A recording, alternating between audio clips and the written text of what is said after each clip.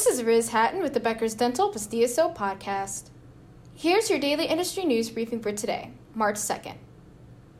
First, Reno, Nevada-based Blue Tree Dental recently received a $32 million investment from private equity firm ClairVest Group. Blue Tree Dental is a multi-specialty DSO supporting more than 45 pediatric and orthodontic practices in California, Idaho, Nevada, Oregon, Utah, and Washington. The investment will be used to accelerate the DSO's growth, according to a March 1st news release.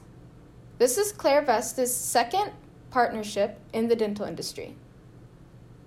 Second, a Louisiana dentist is the first in the state to offer robot-assisted dental implant surgery.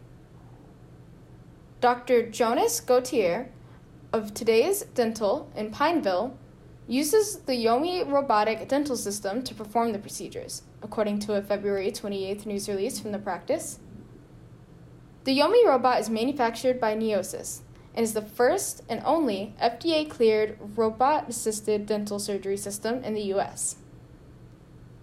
If you would like the latest dental and healthcare industry news delivered to your inbox every afternoon, subscribe to the Becker's Dental PSDSO Review e-newsletter through our website at www.beckersdental.com.